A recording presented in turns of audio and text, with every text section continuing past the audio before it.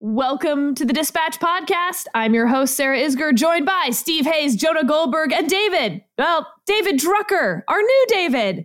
It's very exciting. It's like having the old gang back together.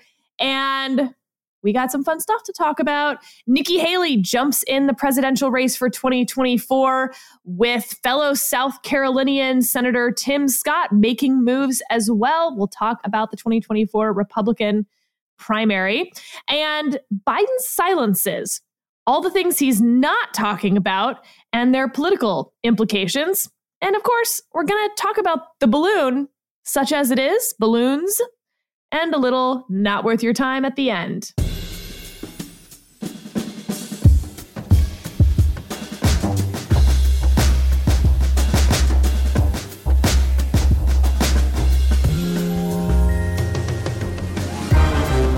Let's dive right in. David Drucker coming to you first. Nikki Haley announces for president. I mean, maybe this whole episode is a not worth your time?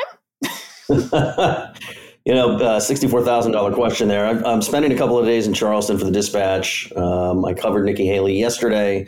I'll be checking out Tim Scott, and it's going to be Thursday evening. So whenever you're listening to this, it's probably already done and gone, but I'm here to bring it to you. What I found interesting about the Haley launch is that it was very well crafted and very well executed. And I think the question is, can she run a well executed campaign? And that really comes down to her. Can she be the best version of herself? And can she be authentic? And can she offer Republicans a real alternative rather than just trying to craft together all of the right political cliches and all of the right spin and dodges. And I just don't think we know what we're going to get yet. 2,000 people showed up in downtown Charleston yesterday for her. It's not a bad, nobody can be Donald Trump. He's not the right comparison. Some people get bigger crowds, some people get smaller crowds, but that was not a bad crowd for a weekday morning / afternoon. They had it decorated right. They had the music playlist. They had people perfectly positioned. The room was full. People were wearing swag. So they put a lot of thought into this. They got people out. Some people came from out of state. A lot of people came from in-state. I talked to one Republican voter who drove down from Fairfax, Virginia, not far from us, up in the Washington area. She was super excited, said she'd been waiting for this for basically 11 years or so. Then I asked everybody, and this gets to maybe this should be a worth your time item. Well, can she win? They want to believe she can win. And I was talking to voters, not operatives, not activists. As much of a voter as you can be if you show up to a political event in the middle of a workday, right? And they weren't quite sure. They said they believe she has what it takes, but could she execute? And that's really the thing, right? And so, finally, what I'll say about her launch yesterday is I thought the speech was actually pretty well done. Not everybody liked how it was written. I thought it was fine. And she made very clear implications that not just Joe Biden, but Donald Trump is just too old to be president or, walk to the grocery store without assistance. Then when she was on Hannity on Fox News yesterday evening, he just asked her, well, how are you different than Trump? What is your case? After all, it is a Republican primary. You're asking Republican voters to choose between Republicans. And she didn't just want to go head on and say, yeah, the man's too old. She kind of backed into her creative talking points about why she thinks there needs to be generational change. But I think if she's going to win this thing or have a chance to win, she just has to say it. And that's what Republican primary voters respond to. It may not work with Trump. She may not be the right alternative for Trump, to Trump or Ron DeSantis or, fill in, choose your own adventure there. But that's what it's going to take. I'm not sure she's doing it yet. I had this epiphany during the 2016 cycle. I really prided myself on seeing everything before it went out the door, making sure that we didn't have any typos, that, all those like little embarrassing things that can happen to campaigns. And I remember catching some typo before it went out and being like, aha, like value. I added value today. And it would have been some embarrassing typo, And then realizing after the Trump team put out, typo-ridden stuff and it got all this attention and all of this, like everyone talking about it. And I was like, oh my God, I have actually hurt our campaign by executing things without errors. And when I see the Nikki Haley campaign, it reminds me a little of that. If you're so careful in what you're saying and what you're doing and how you're saying it and where you're doing it, that in fact, you're almost missing part of the current political media, voter, what people are looking for, I think even in 2024. And so I'll be curious to see whether, she's getting a lot of attention right now because she's the second candidate to get in the race. Will she be able to actually be part of the conversation moving forward? And Jonah, Donald Trump's campaign put out the real Nikki Haley, sort of their list of oppo. It included things like she has said she's interested in entitlement reform. She believes that the U.S. should be arming Ukraine. As someone that we know said, so they're attacking her for being a Republican? Are there, to David's point, are there going to be policy differences in this primary? Well, eventually, I assume so, right? Maybe not when it's just a two-person race. I didn't see the Hannity interview. I find that kind of disappointing on Nikki's part, because if you're going to make generational change the issue for why you should vote for you, and then you're asked the night you announced, what's the difference between you and the 76-year-old guy who's the only other person you're running against right now, not embracing that point in a more direct fashion seems like something they should have prepared for better. If I have no reason to doubt David's got it right. I also just think that the generational change thing is a perfectly fine talking point for a couple days. But eventually, first of all, almost all the other people who were thinking about running are her age too. So, you're kind of implicitly making a case for the field other than Donald Trump if you're going to focus too much on the generational stuff. I should do the full disclosure thing. My wife worked for Nikki for years. No longer does. I was really disappointed both with, Bret Baier's special report, which I'm a fan of, and me and Steve were on for a long time, and Bret's a friend. But they and Axios and a couple other outlets, this was sort of a general problem. They reported, in reporting about Nikki's announcement, they said, and President Trump welcomed her with open arms, and was, and just read that original statement by Trump as saying, welcome to the race, go for it, without noting that he had dumped this huge package of oppo on her. And as you know, the thing about the oppo was it was from the left, right? It was like Nikki wants to do Republican things with entitlements. Nikki wants to do Republican things with foreign policy. And so to sort of answer your question, I do think that those policy differences, unless everyone's just going to be craven and say me too a lot to whatever Trump says, which is the guaranteed way, as a point that David made in his book about losing to Trump, if all they're going to do is say me too to Trump, or I'm like Trump, but I don't have the baggage, they'll lose to Trump. Someone's got to take the fight to Trump and show that they're man or woman enough because if you can't take the fight to Trump, how are you tough enough to be the president of the United States is the issue. How are you going to take on all those balloons if you can't take on Trump? Yeah, just to buttress that point, I think that the Nikki Haley exchange with Sean Hannity might even be worse than we're suggesting it was. Because as David notes, Hannity asked a pretty straightforward question. I mean, this was not complicated. It's the night she's announcing for her race, and he asks her for specific policy areas where she differs from Donald Trump. So he's not asking her to take a shot. He's not asking her to go after her on political grounds. He said, if you had to delineate where, say, you and President Trump differ on issues, where would you start? And then she goes on and talks about a new generational leadership. She mentions issues, but doesn't mention where she differs. He asks again, let me go back to my original question. Where do you see, if you see policy differences beyond what you mentioned, what are they? And she said, what I'm saying is I don't kick sideways. I'm kicking forward. Joe Biden is the president. He's the one I'm running against. It just doesn't work. Like, if you can't offer basic policy differences with the front runner in the Republican Party when you're running for the Republican nomination, what are you doing? And I think, unfortunately for Haley, this is likely to fuel speculation already existent that she's running to be vice president, that she's running to be the running mate, that she doesn't want to get further sideways with Donald Trump, that she doesn't want to take him on in any kind of a frontal way. Then she shouldn't have announced first. Right? It's hugely problematic for her. Yes. Why announce first? Why be the first to join the fray if you're actually not going to get into a fray? I don't get the strategy then. Right. I think it's a challenge. I mean, I think Nikki Haley has any number of challenges in this race because, again, either if you're playing to win, then you've got to do stuff to be in the conversation. So when people give you an opportunity to show differences, you need to do that. Steve, to your point, maybe she's not playing to win. Maybe she's playing to be VP. What I find odd about that is she has a much better chance, in my view, of being DeSantis's vice presidential pick than Trump's. I think Trump is incredibly unlikely to pick Nikki Haley for like all the reasons. We've seen it from the Trump team, even them sort of saying like Nikki Haley's a joke. He doesn't trust her. I wrote this up for The Atlantic, but Trump has a weird relationship with women. They're sort of on the nicest way you can put it. It's on both sides of the bell curve. Like on the one hand, he is more likely to attack women than their male counterparts or colleagues.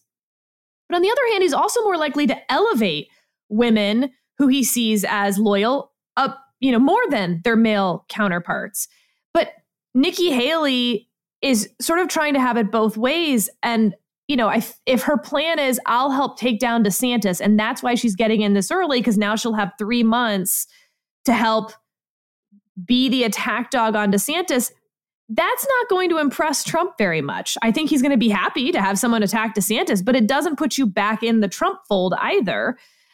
Whereas I think DeSantis would be more likely to look for ticket balancing, political advantage of someone that like a Nikki Haley could bring. Whereas Nikki Haley's probably, then the third option, right? So 1, she's playing to win. 2, she's playing for VP. 3, she's running to stay relevant because she's actually running in 2028, in which case she is better with Donald Trump being the nominee, because no matter what, if he wins the nomination and loses, 2028 is an open field. If he wins the nomination and wins the general election, guess what? 2028 is an open field because he can only serve 1 term. And so I see why she would potentially want Donald Trump over DeSantis if she wants to be president in 2028. But I don't know. I don't see the political calculation working right now for her.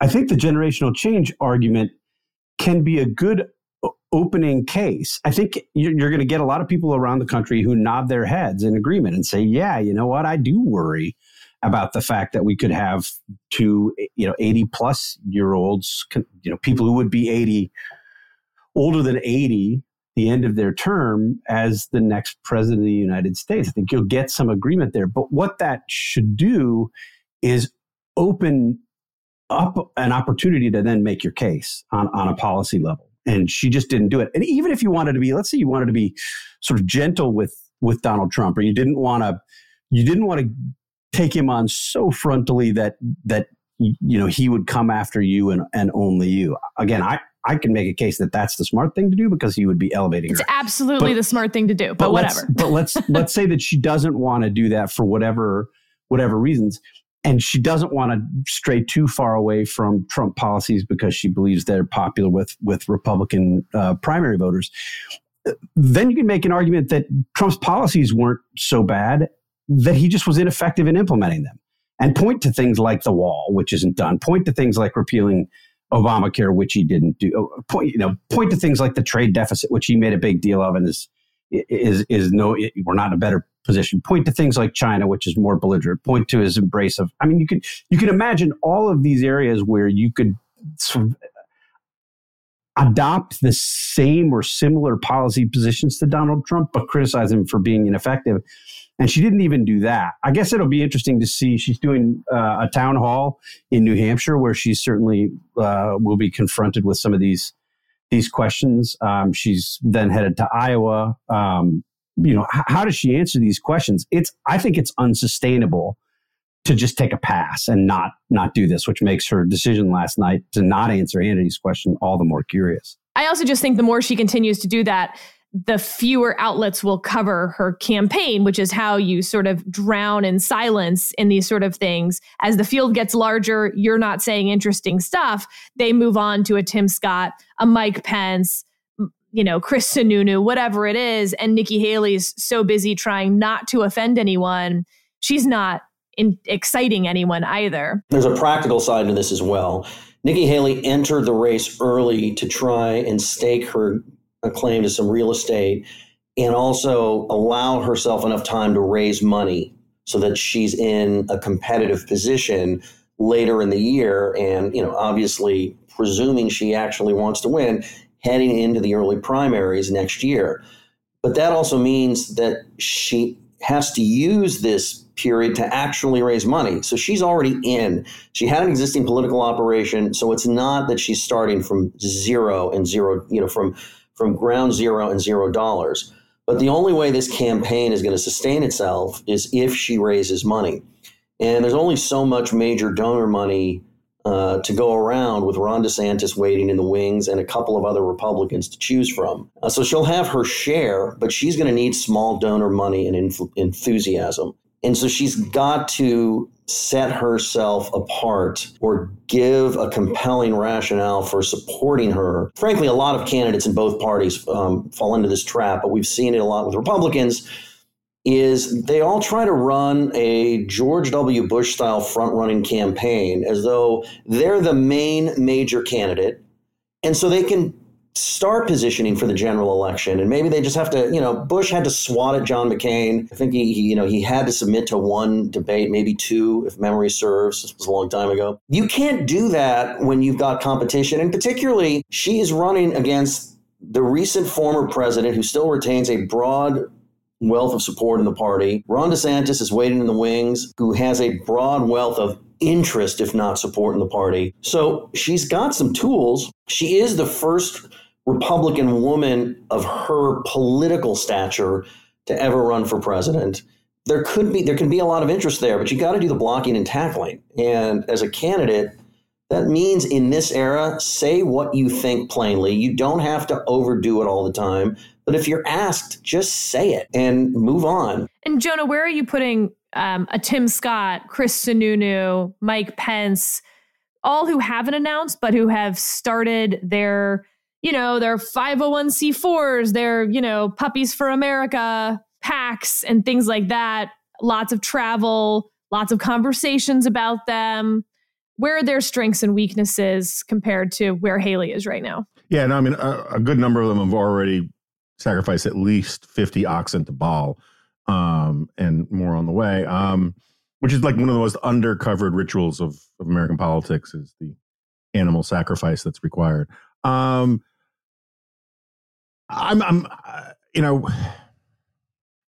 My view right now is I'm still betting on the field, and that doesn't mean I'm betting on Nikki Haley. Does the field include DeSantis?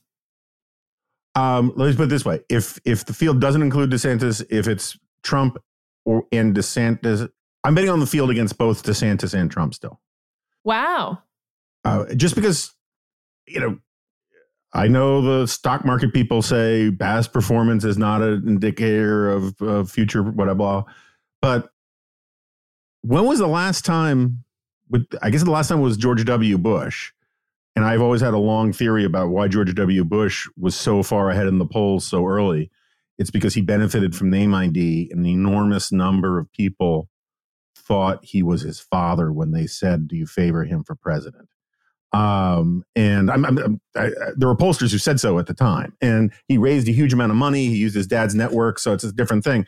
But since then, every 4 years, we have a cycle or every time there's an open primary, we have a cycle where everyone says, "Oh, this guy is the clear front runner. He's got it sewed up," and then they flame out, whether it's Scott Walker or Fred Thompson or whoever.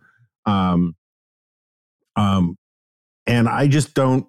So I just think that the historical trend is that we won't know who the actual nominee is going to be for a while, and having any confidence otherwise, I just think is a fool's bargain.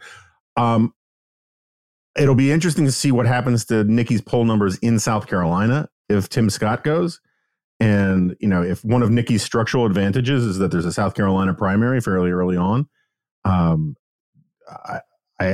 assume, I don't know this, that Tim Scott would outperform Nikki in the state. But maybe not. And what's funny is either one who wins will be heavily discounted, like Chris Sununu winning New Hampshire. Right. We basically toss out the primary if you, the hometown boy, win it. That's sort of like, remember, Bill Clinton was the comeback kid for coming in second in New Hampshire. That's right. So I don't know. I think the field is not going to be as huge as we often worry about on here, but it'll still be significant. And I do think that Chris Sununu has a better shot than a lot of people. I know we don't talk about lanes because then Sarah gets out her taser, but I'm with Sarah on this one. Lanes are for losers. Yeah, okay, no lanes, but there's only one candidate in the wings right now who actually has, Tim Scott maybe is half of one, but a legitimately cheery disposition that doesn't seem like he is like the best person to manage the country's decline into the apocalypse. And that's Chris Sununu. And I think that's going to there's going to be a constituency for a little bit of a Reaganite happy warrior kind of thing. But will it be enough for him to go all the way? I have no idea. Probably not. The abortion stuff is going to be a real problem for him. All right. Last word on this to you, Steve. On the Tim Scott, Nikki Haley question, David had some sort of an interesting tidbit from his reporting at the Haley event yesterday, where he interviewed a number of people who were there, presumably because they are enthusiastic about a Nikki Haley bid for president. And one of them, when David asked him a question, who will you support, Nikki Haley or Tim Scott? At least one of them said, well, if Tim gets in, I probably switch to Tim Scott. And this is someone at a Nikki Haley rally. Not a great sign probably for Nikki. You don't want to overread a single anecdote or an interview with a single voter. But I think that's like, there are likely to be more than just one person who feel that way. And we should also just say this is the first day, and Nikki's a much better politician than a lot of people think. And she could, 3 days from now, this could all seem like ancient news because she's like figured out a different talking point or whatever. It's just very early. So we'll see. All right, let's move on to Joe Biden. Jonah and I were talking yesterday, and Jonah raised an interesting point, thinking back to the State of the Union, but also Joe Biden's presidency of the last few months. There have been areas that the American people are quite focused on that Joe Biden hasn't really been talking about. Immigration comes to mind. There's a new Gallup poll out that shows the American people sort of record dissatisfaction with immigration and immigration policy in the country. Crime numbers, voters not happy with it. Crime sort of continues where it was in some respects. And, the State of the Union barely mentioned immigration, didn't really mention crime, talked about police. And then, of course, we have the classified documents in terms of things Joe Biden's not talking about that everyone else is. And Jonah, I'm going to start with you on this. Politically, has it hurt Joe Biden? Will it hurt Joe Biden? Or is he sort of, showing a new road, which is don't talk about the things that you don't have anything good to say about for your own side? Yeah, it's a little Monty Python-esque. Don't mention the war. Or is that Fawlty Towers? I always get them confused. Anyway, yeah, we kind of got onto this in part because I was ranting about Biden's messaging on the balloon stuff has been so bad, and he just doesn't seem to want to talk about it. And I guess we're going to save that aspect of it for a little bit. But yeah, I think it's hurting Biden. This is one of the weirdest things is the mainstream media keeps talking about, and the Biden White House just keeps acting as if these guys are just cooking with gas and everything's going great. And yet, we have the highest proportion of Americans who say they're personally worse off economically since Biden was elected than NBC asked this question for 37 years, and 4 out of 10 people, which is the highest they've ever gotten, say that they are personally worse off because since the current president was elected. We have huge wrong track numbers, and last time, I'm not sure the exact number, but last time I checked, Democrats under the age of 30, to a tune of all of them, don't want him to run again. and something like a majority of Democrats don't want him to run again. Everyone thinks he's too old. There are all these leaks coming out. There's another story today about how Democrats are really worried about Biden. I do think it's hurting him politically. I think what confuses everybody is he's not acting like it. He's acting like, it's lime jello day at the home and everything's just great. And I think that it's a weird sort of disconnect in the political conversation, because a lot of people at the top level are buying it. But the mood of the country, at least according to the polls, doesn't reflect it.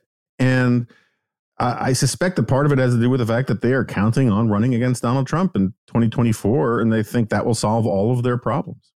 Yeah, I mean, David, when you talk to folks on the Hill, is Biden actually doing agenda setting here? If you don't talk about immigration, it's not on the agenda to talk about immigration. Or is it plenty being talked about, which is why we see it being reflected in this Gallup poll?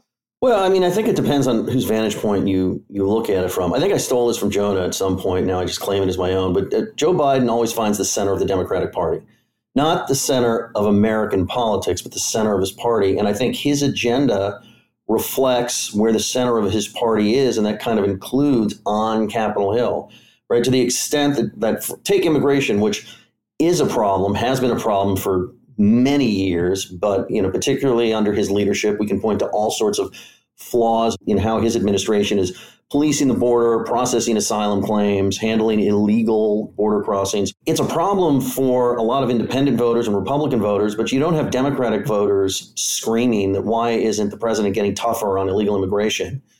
You don't have Democrats on Capitol Hill screaming for that. And so Joe Biden's kind of he straddles this area where he's trying to keep his party happy because that's his instinct, while doing the least amount of damage with everybody else. How does he seem to get away with this, given his approval ratings, given the current state of the economy, which in some ways could look good, but in other ways has Americans so full of anxiety about the state of their finances or their prospects? And that's because the leading voice in the Republican Party and a lot of his acolytes, including on Capitol Hill, are simply unacceptable to so many voters who want change. One of the reasons why I think Democrats did so well in the midterm elections, where they should have been shellacked, and this is my analysis in hindsight, I wasn't some genius about it, is they looked at the loudest voices in the Republican Party leading up to the midterms, looked at a looming Donald Trump comeback, because he had started to talk about announcing his campaign. And they said, number one, you people aren't serious. Like, we have problems. I don't like the president, but you're not serious. You're not focused on my problems. And also, oh my God, now I have to deal with this guy again. And so in some ways, the same way Barack Obama for 8 years kept all of the populist energy and divisiveness in the Democratic Party at a manageable level, Donald Trump and his lieutenants in the party are doing that for Biden. We know Democrats want change. We know they think he's too old, but we also know that they wonder, number one, do we have anybody who we know can beat Trump? We don't know that we have that. Number two, you have voters who also are looking around going, oh my God, like, make it stop. But, oh, wait a minute. You mean if I make that stop, I get this? And so I just feel like it strangled a normal shift in politics based on political and economic conditions because of where one party is and the alternative that the other party doesn't feel it has. And Steve, you were looking at some new updated reporting, let's say, from Jonathan Martin. To a certain extent, I don't think we need to make this too terribly complicated. I think Joe Biden isn't talking about a lot of these issues because his advisors and other Democrats are afraid what he'll say when he talks about them. And people could make a claim that that's ageist. It's a concern among Democrats. This is not some Sean Hannity talking point. This is what Democrats have been saying privately for a long time. I've had conversations with current and former elected Democrats who have raised the age issue unbidden without being asked about it and are concerned about it. If you look at, Jonathan Martin has a new column today at Politico, citing Dean Phillips of Minnesota, who was one of the Democrats who spoke out. Before the 2022 midterms, suggesting that Democrats would be better off with somebody else at the head of the party. There were a couple of others who joined him in those public comments. We've heard very few of those since the midterms, which Biden and his team have chosen to recast as sort of an affirmation of his presidency. It was a referendum on Joe Biden, and the people want Joe Biden. This is not true. The polling doesn't bear that out. As Jonah pointed out, if you look at polling among Democrats, stunningly few Democrats want Joe Biden to be the head of the party. Stunningly few Democrats want him to run for re-election. I mean, when you've got a third of Democrats saying that they are excited about Joe Biden or want him to run for re-election, and he's the incumbent president of the United States, it's a problem. There's a Democrat enthusiasm problem. I also don't think we need to speculate about why Biden feels like he can run despite being so weak. Ron Klain gave an interview to The New Yorker in which he said, Joe Biden is the guy who beat Donald Trump once. That makes him strong. And if Donald Trump is the Republican nominee, and Klain argues that he's far most likely to be to have that position, then it makes sense to have Joe Biden run against Donald Trump again. We shouldn't underestimate the extent to which people have these concerns about Joe Biden. There was an NBC News question in a poll in late January that queried voters on whether they believe that Joe Biden has, quote, the necessary mental and physical health to be president of the United States. Only 28% said that they thought that he did. 54% said that they thought that he didn't. And of that 28%, only 13% had very positive views about Joe Biden's physical and mental health to be president of the United States. That's a pretty significant drop since NBC asked that question at the same time last year, down from 33 to 50. It's a problem for Joe Biden. And unfortunately for Biden, it's not a problem that is likely to be resolved by putting him out more. Yeah, so just one quick point on that. That's the risk, right? I mean, I've been talking about how like you could just one tumble on the Air Force One ladder and we can have a horrible, I'm not trying to make light of it. It's true. But like we used to think, or a lot of us used to talk about in the early days, that Trump would be ruined by a bad open mic moment where he said something deplorable, right? And then it turned out that over time, people came to expect deplorable stuff from him and that possibility evaporated.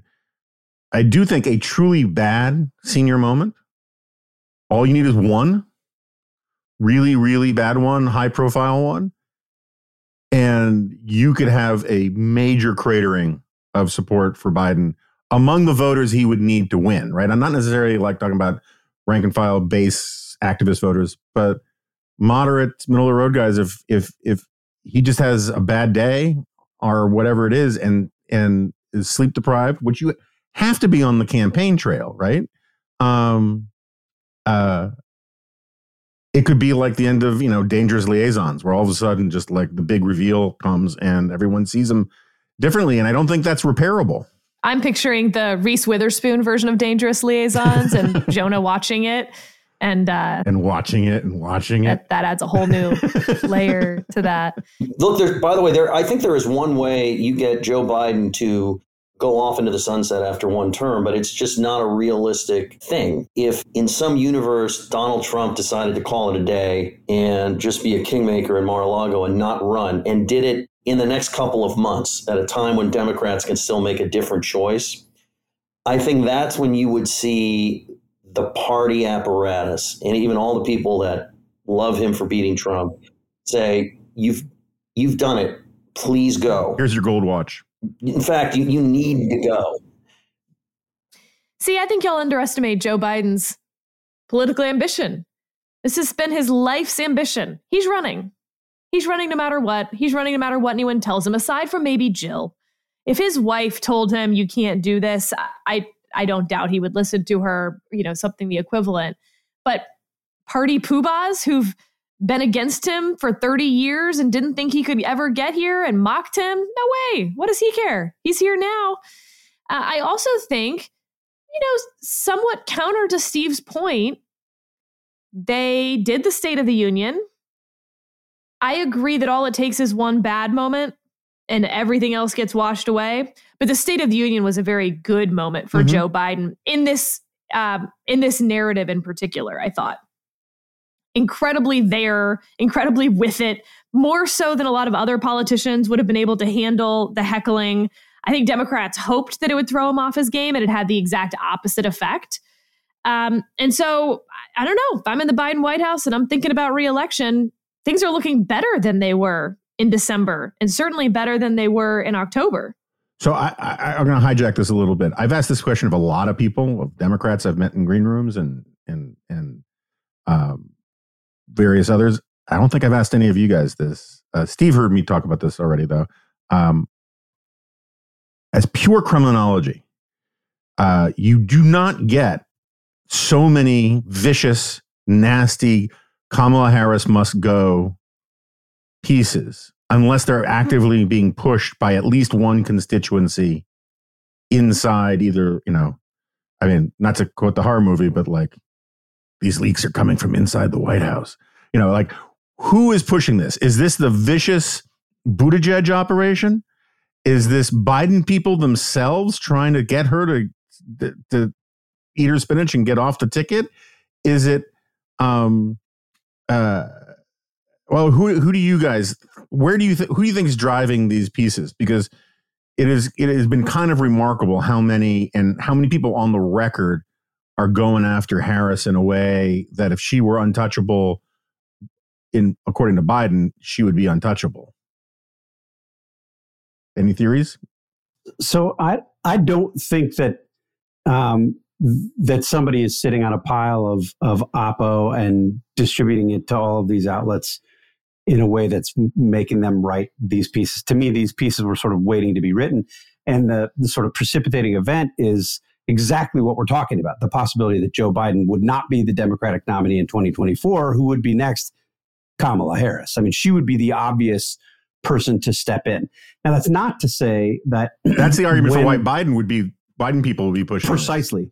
But that doesn't mean that it had to originate with them. I have no doubt that when reporters are talking to Biden administration officials, and particularly Biden campaign officials, and sniffing around for stories, with the premise that Kamala Harris could be valuable, could take his place, that Biden advisors would be happy to share her lack of accomplishment with those reporters. I just don't think it has to be the case that this was some operation from the outset. Well, I'll be curious what David thinks about this, because David and I are sort of two sides of the same coin. I've been like on the inside trying to find the leaks, and David's been on the outside getting the leaks. I'll tell you, Jonah, when I see stories like that, and then I see the stories about very high staff turnover in the vice president's office, I think the call might be coming from very, very inside the house, i.e. inside the Harris operation itself, of people doing sort of a version of complaining about your boss plus CYA. When your boss isn't doing well, there's two people who are going to get blamed, your boss and you. And so you want to be clear that it's not you, that she is a fundamentally flawed politician. And here's all the reasons she's failing that have nothing to do with you. And so in some of those stories where it's about Harris herself, I do wonder whether the staff might be leaning in a little on that. David, but again, like, I'm on the inside, you're on the outside. Yeah, by the way, this is where politics is the opposite of sports. In sports, you can't fire the team, so you always fire the coach, whether he or she deserves it or not. But in politics, you can't fire the coach, so you fire the team. Somehow that's going to fix a bad coach. It doesn't work that way. Listen, when I get leaks from people or suggestions for stories from political operatives that are critical of people in their own party, or critical of committees or politicians that in theory they want to succeed because they affiliate with those committees and politicians, sometimes it's crass politics. They're trying to knife somebody to get ahead. But I'll tell you, there is another reason, and I never discount that. And it's one of the things I always have to weigh in my head. Why are they telling me this? So is it true? Are they leaving out a context because it's better for their purposes? But there's another reason why over the years I have gotten this kind of inside information. And that is because they're really concerned with something and they want it public because they're trying to get it fixed. And when you have a bunch of stories, no matter what the politician or the committee or the collection of leaders say about the story, oh, it's the mainstream media, right of center outlet or left of center outlet, they don't like us. You get enough stories, and the hope is that people will go, well, I don't know, maybe there's a problem. We need to fix this at the very least so we can stop the stories. Is the problem they're trying to fix these enlightened do-gooders who are just trying to make government work? Is the problem that they're trying to fix the Vice President of the United States? It could be. Yeah, maybe more of just a warning. She really cannot be the nominee in 2024. I think there's so many good reasons, including the merits, to criticize Vice President Harris. But I got to tell you guys, I don't know if this is your experience, Sarah, on this week, but having been in a lot of green rooms to talk about Kamala Harris at CNN of late, it really is remarkable how the second you get into this other sociological clique of sort of mainstream media, Democrat adjacent, former Democratic aides, whatever, it is really difficult to say obvious things about Kamala Harris without people looking at you like you just said, puppy really does taste just like chicken. You should try it. Like they look at you like, wait, you don't think Kamala Harris is fantastic? And they have so many of these people I've had these arguments with. It's like they've let all of their other analytical tools atrophy, and so they can only talk about it in terms of sexism or racism. And it is really weird to me how there's despite these, and like the shock that these stories produce among people who did not know that anyone had a contrary word to say about Kamala Harris is really just kind of shocking. All right, we're going to combine our last topic with not worth your time ? And I'm coming to you first, Steve. We've now shot an increasing number of balloons over the United States territory. And I think this has got to be really good news for F-22 pilots who are finally getting to shoot real things, It's sort of like the end of Top Gun when they actually get to go up against the first Top Gun, when they actually get to go up against MiGs and like fire. To get to shoot a missile and like hit something as an F-22 pilot is awesome. Not in training. Wow. And relatively cool low risk with a balloon. You're going to win the fight. So really good news for that very small group of people. The White House has, oddly, not as strongly as you might think, assured us that it's not aliens. So we can maybe rule that one out, or at least make it less likely. There's a decent theory that makes sense to me that NORAD has learned that their tracking parameters were a little off. And as they change them, all of a sudden, there's a lot more things to track. Steve, is the balloon thing worth our time moving forward? I think it very much is. And in part because of what we were talking about just a moment ago with Joe Biden's reluctance to speak about various topics.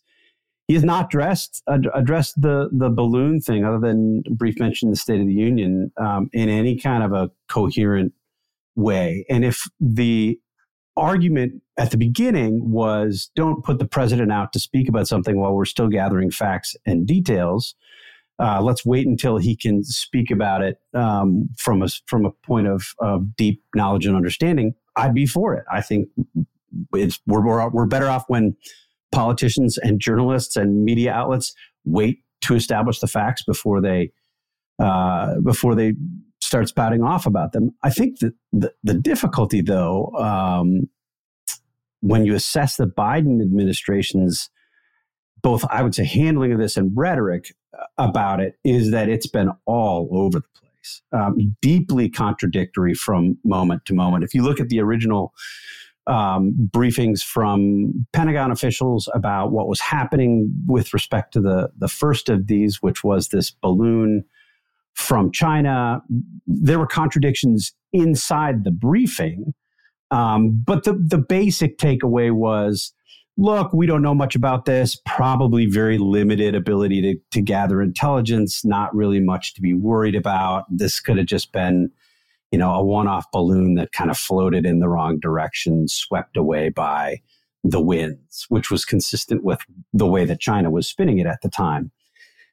Now, a couple weeks later, you have real reporting based in part on additional background briefings given by top Pentagon officials that this was likely part of a massive hemisphere-wide intelligence gathering operation, and that while it still remains possible that the balloon sort of wandered off course or followed a path that wasn't the path the Chinese had wanted it to follow, that it was capable of collecting intelligence, that we were right to be worried about it. And oh, by the way, that the United States had been tracking it from its departure.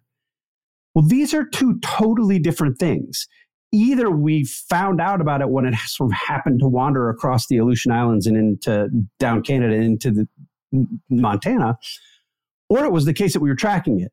One of those things is true. One of those things is not true. And it is a little crazy that we were potentially briefing based on not bad information, not incomplete information, but false information from the beginning of this. I think it's a problem for the Biden administration. I think it's a, we don't know exactly what the capabilities of this balloon were, what exactly it was collecting, what possible damage may have been done to our secrets if it was indeed targeting U.S. military bases. There's a lot that we need to learn publicly still. But I think the initial inclination to kind of downplay this and shrug it off was a mistake, just as it was a mistake by some Republicans to be hysterical about it without knowing more information right away.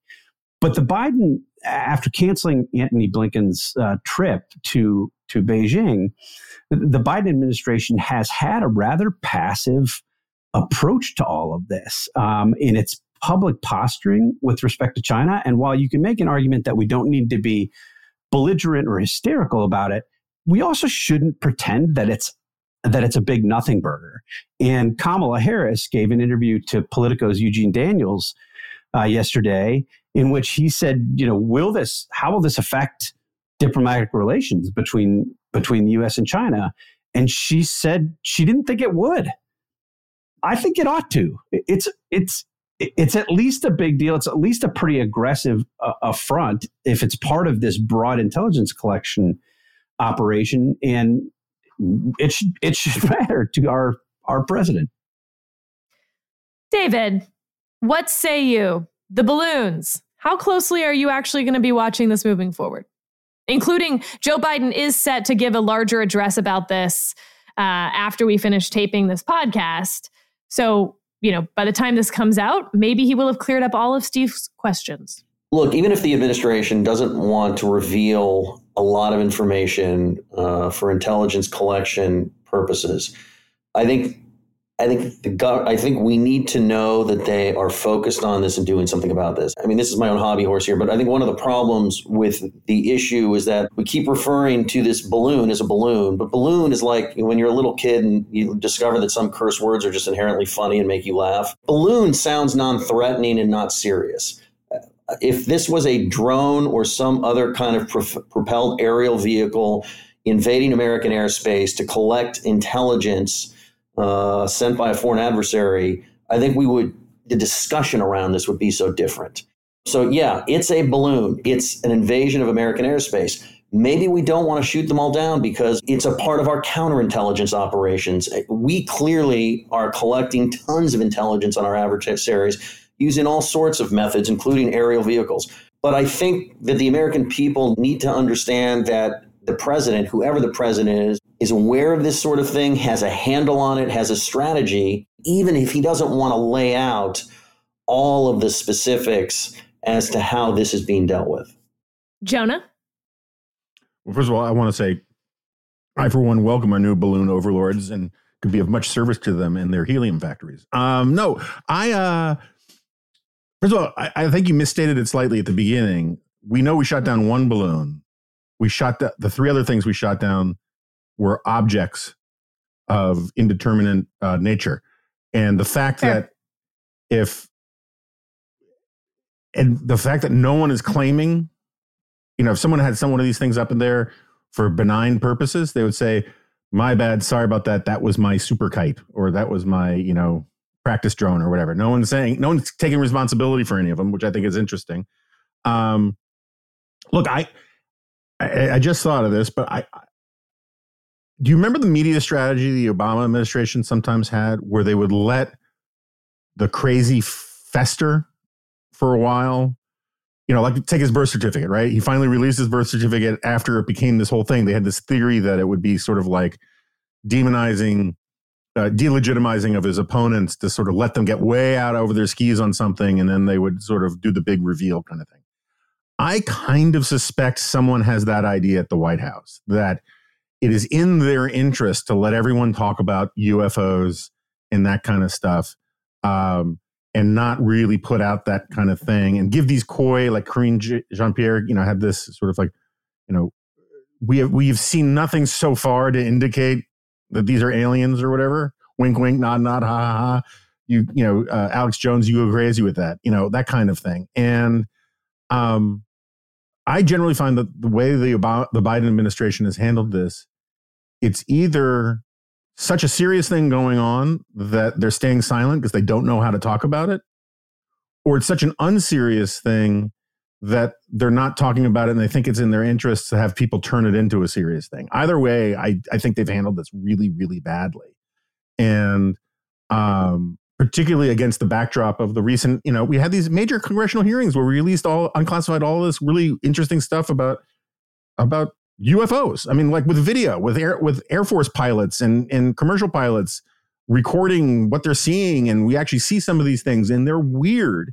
And the idea that the administration would just let this stuff fester, in amidst their strategic silence, at least presumably strategic silence, I think is really irresponsible.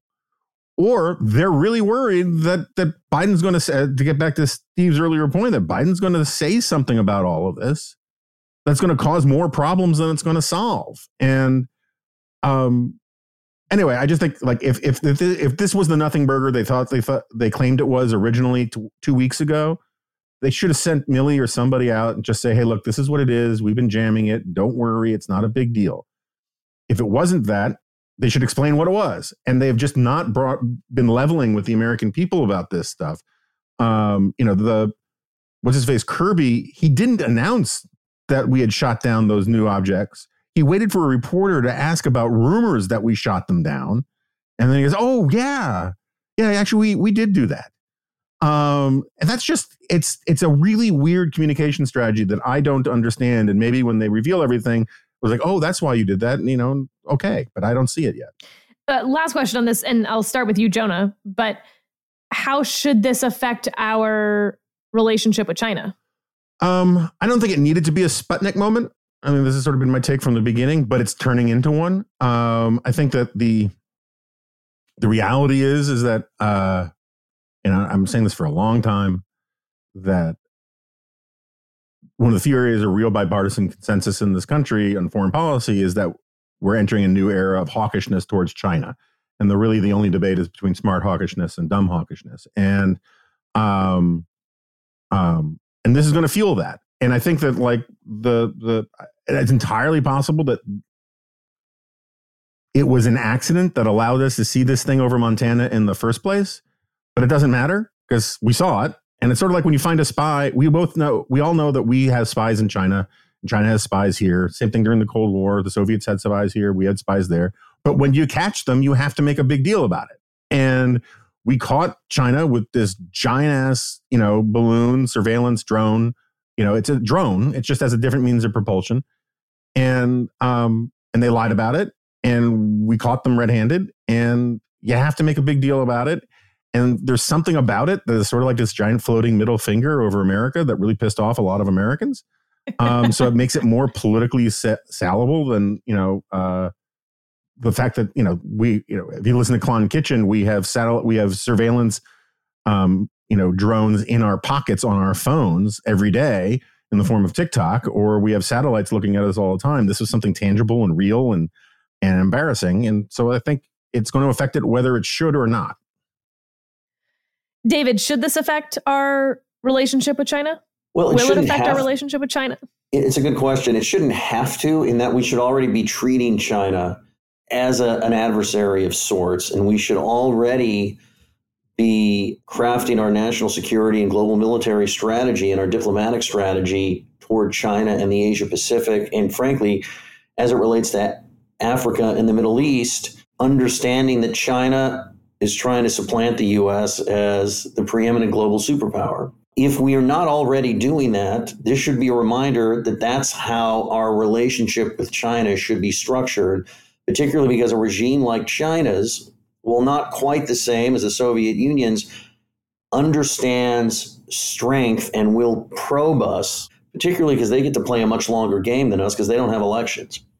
So it doesn't have to change our relationship if our relationship is properly oriented already. If it is not, this should be a reminder that it doesn't mean we have to go to war, and it doesn't mean we have to pull our ambassadors, but it means we have to let them know that we're aware of what they're doing and that there are going to be consequences. The fact that there's still an economic engine that needs American investment and global investment, and maybe they shouldn't take it for granted. Steve, short term, how does this change our diplomatic relations with China? Well, it ought to. I mean, I think if you look at what Kamala Harris said, it's an unacceptable response. You can't say this doesn't change anything. It most certainly does change anything. She followed that up by saying, we prefer a position of competition, not confrontation or conflict. Well, too late and too bad. We don't make that decision. This is part of what they're doing. This has to be seen in its much broader context. If you go back, you look at the Chinese hacked into the Office of Personnel Management and stole the data on nearly 4 million government employees. They've hacked state government offices. They live in the networks of our top financial institutions. They steal our intellectual property on a daily basis at scale. So if you want to look at this and say, well, this is a balloon floating over Montana, we shouldn't overreact, I take the point. But it's got to be seen as part of that longer pattern. And I just think it's naive to say, yeah, we don't really want confrontation. The confrontation is here. We ought to act like it. And with that, I think we're going to leave it there. Thank you so much for joining us this week. If you've got a comment, become a member of the Dispatch, hop on in. And otherwise, we're just going to talk to you next week. How about that?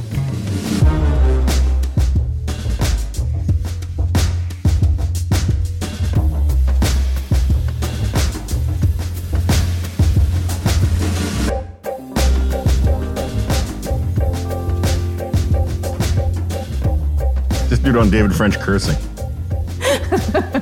Breaking news. David said asshole in casual conversation. I mean, he normally always reminds me of in the Brady Bunch, there would always be this scene in the later seasons where one of the kids would say, Mom, Dad, I know you don't like us using this language, but Bobby's being a real stinker. And I always think about that when I hear David like working himself up to use like a mean word.